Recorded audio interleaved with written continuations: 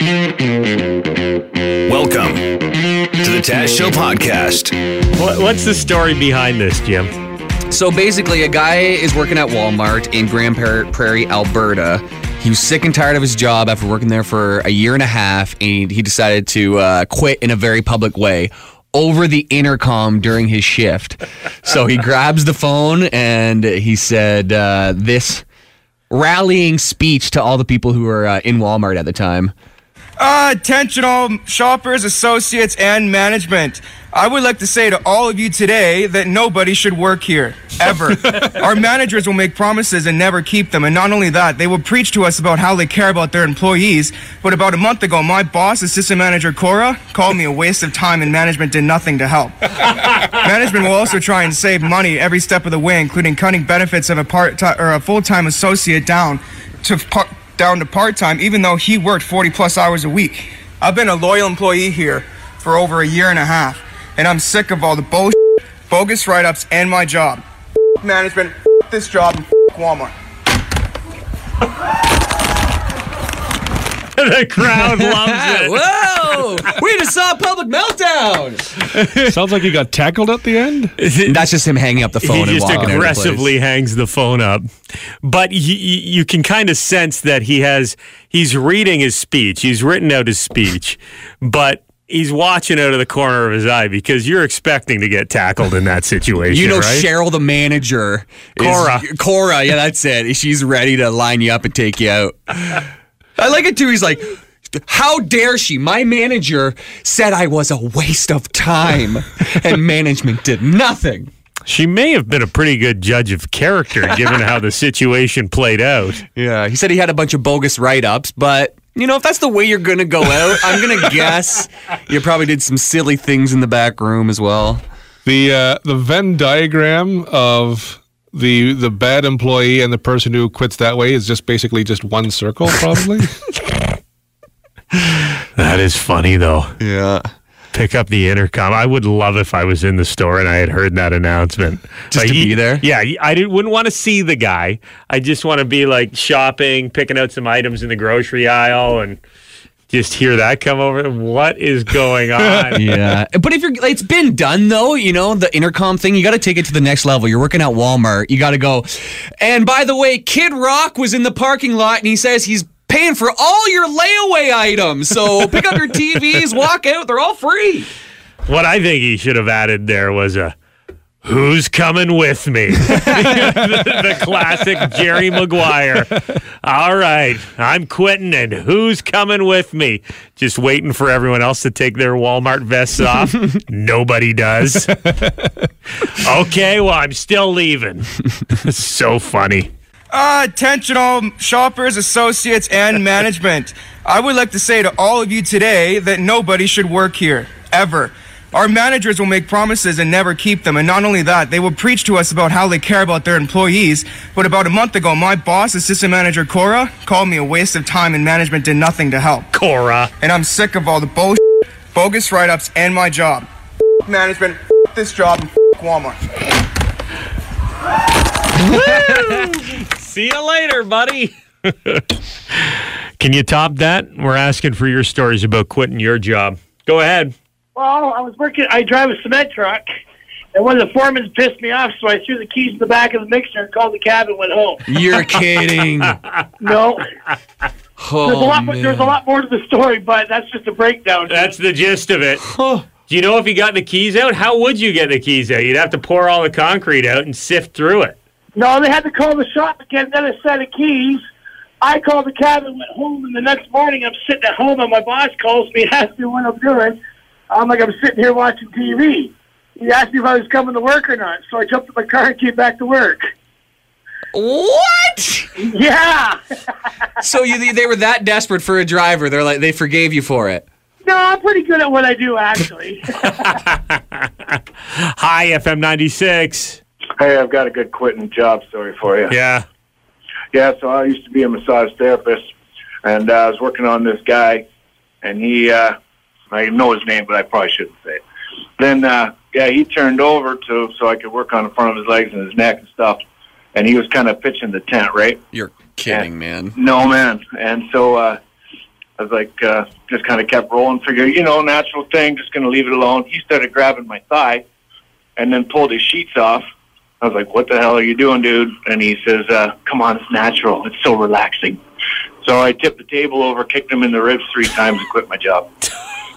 Come on. Is this serious? That can't be a true story. Honest to God, I can name the guy's name. It happened about 12 years ago. Now I'm a construction worker because I can't even think about going back to massage therapy. Honest to God. Wow. Yeah, man, not a good day. Borderline That was the end of that traumatic. career. What's that? It's borderline traumatic. Yeah, borderline, yeah.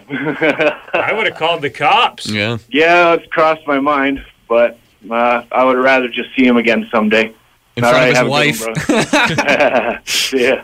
I have female friends who are massage therapists, and they've told me stories. It happens all the time where guys will try that move. It's awful. Yeah. Nobody should have to be exposed to that sort of thing. Kevin, you quit Byway in an interesting way. I like this. Yeah, well, it was one of my teenage jobs, and after months of abuse from this manager, verbal abuse, I just I had a task. I had to spend the entire day putting suitcases displayed on the top upper shelves. And when he came in, he told me that they were all facing the wrong direction, and he called me out in front of customers and everything, called me an idiot, and how could so. He told me to fix it, so what I did was I pushed all the displays from the entire store out to the outer walls, and I took all the suitcases into this massive pile in the center of the store, and I put a sign on top of it and said, I quit, and I left. You should have said, Byway, I'm hitting the highway. That must have felt good, though, in that moment, eh? It did, and you know what? And at that time, I went down to another store in the mall and boom, had another job. So really it had no impact on my life, and it felt really, really good. Yeah. Years later, I was trick-or-treating with my kid as an adult now, and I ding-dong on the guy's door, and he still remembered me, and he threw his bowl of candy at me. I love it. I would like to say to all of you today that nobody should work here, ever.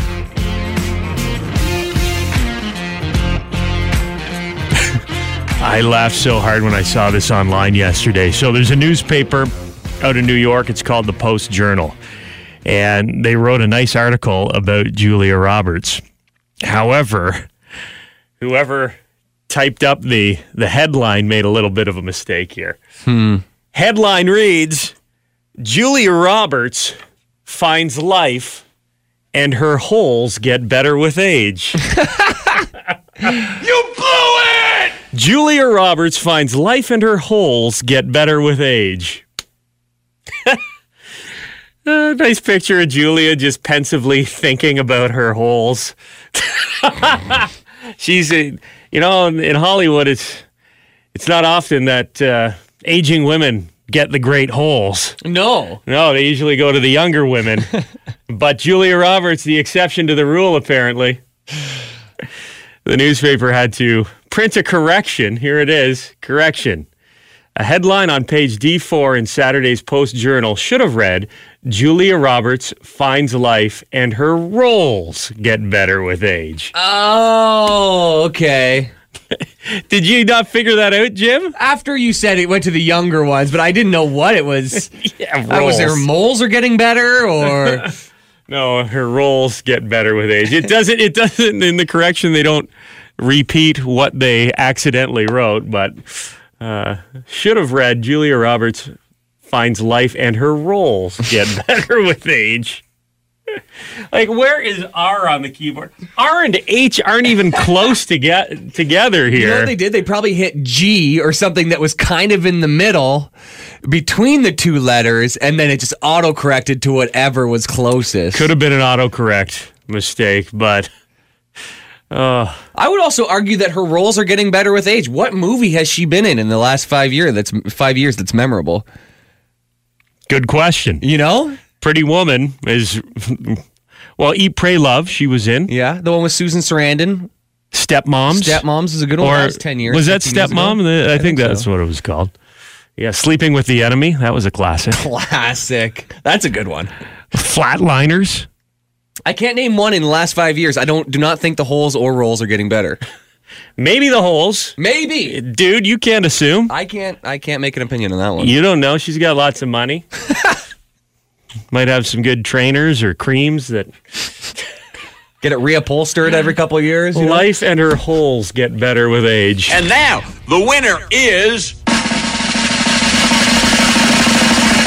Devin Peacock. I wanna see you peacock.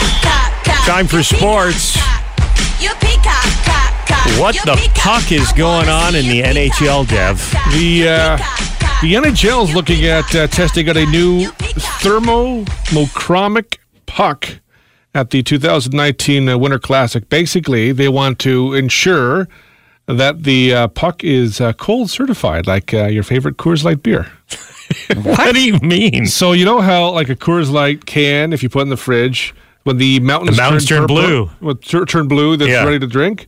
Well, they want to make sure that the pucks stay cold when they're on the ice during the game. So the puck, the logo, the NHL logo on the puck will be purple when they start to play. When it changes to white, that's the signal to the referees they got to get a new puck, or they got to get a colder puck.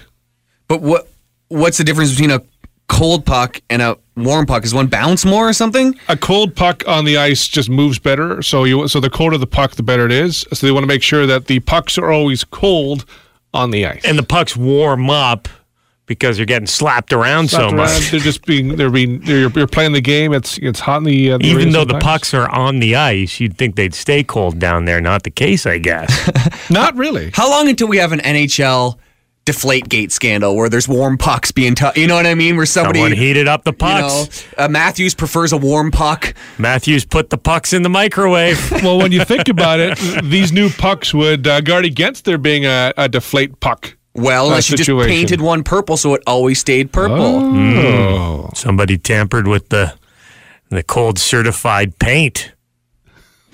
Scandal. My thing is, like, if you're going to do this, then Can't they just touch the pucks and see if they're cold? Is this really something that needs to be done? It sounds cool and futuristic, Yeah, it sounds like a problem that's not really existing. well, you can always just, I mean, you're right. I mean, at the end of the day, you could just say, like, listen, every 5 minutes, whatever, we're going to change the puck and then and be done with it. But if you are going to go like more with a more high-tech puck, then put more technology in the pucks and have the type of technology. So if the puck goes across the goal line, you don't have to worry about whether it did it or did it not. Put a little sensor in there so we know. It buzzes. Help the refs out. And then you don't have to have a lengthy stoppage of play for a review. It's a good idea. And it would be cool to see the GPS tracking of the puck travel throughout the ice. If that was the case, you could see where all the shots came from just with the puck itself. Don't make the puck glow, though. People will be mad. Purists will lose it. They tried that once, and it didn't work out so good. Well, the nice thing about this is if they run out of pucks, they can just grab a Coors Light can, crush it down, and use it instead. As long as that thing's cold certified, they're good to go. And you gotta love these two nuns who embezzled $500,000 so they could go gambling together, Jim. It sounds like the plot of a comedy movie. Should be called Nuns Having Fun. Two nuns worked for a decade at a Catholic school in California. They embezzled a substantial amount of money, around $500,000 from tuition and other funds to use it for gambling trips to Las Vegas, according to church officials. Wow. The St. James Catholic School in Torrance, California, got ripped off for about 10 years. The Archdiocese is now admitting that Sister Mary Margaret and Sister Lana Chang, they were 8th grade teachers, nuns, and they were taking money from the coffers and going to gamble. Now, how much money did they come back from Vegas with? None. Seems to be the way it sometimes goes. In a statement, the church says, Sister Mary Margaret and Sister Lana have expressed to me and asked that I convey to you deep remorse that they feel for their actions, and they ask for your forgiveness and prayers. The Archdiocese notified police, but church officials don't plan to press charges at this point. And they're going to resolve the issue internally with money repaid and the nuns disciplined by their order. Wow. One confession to the priest. Couple Hail Marys. Yeah, you're back on the stairway to heaven.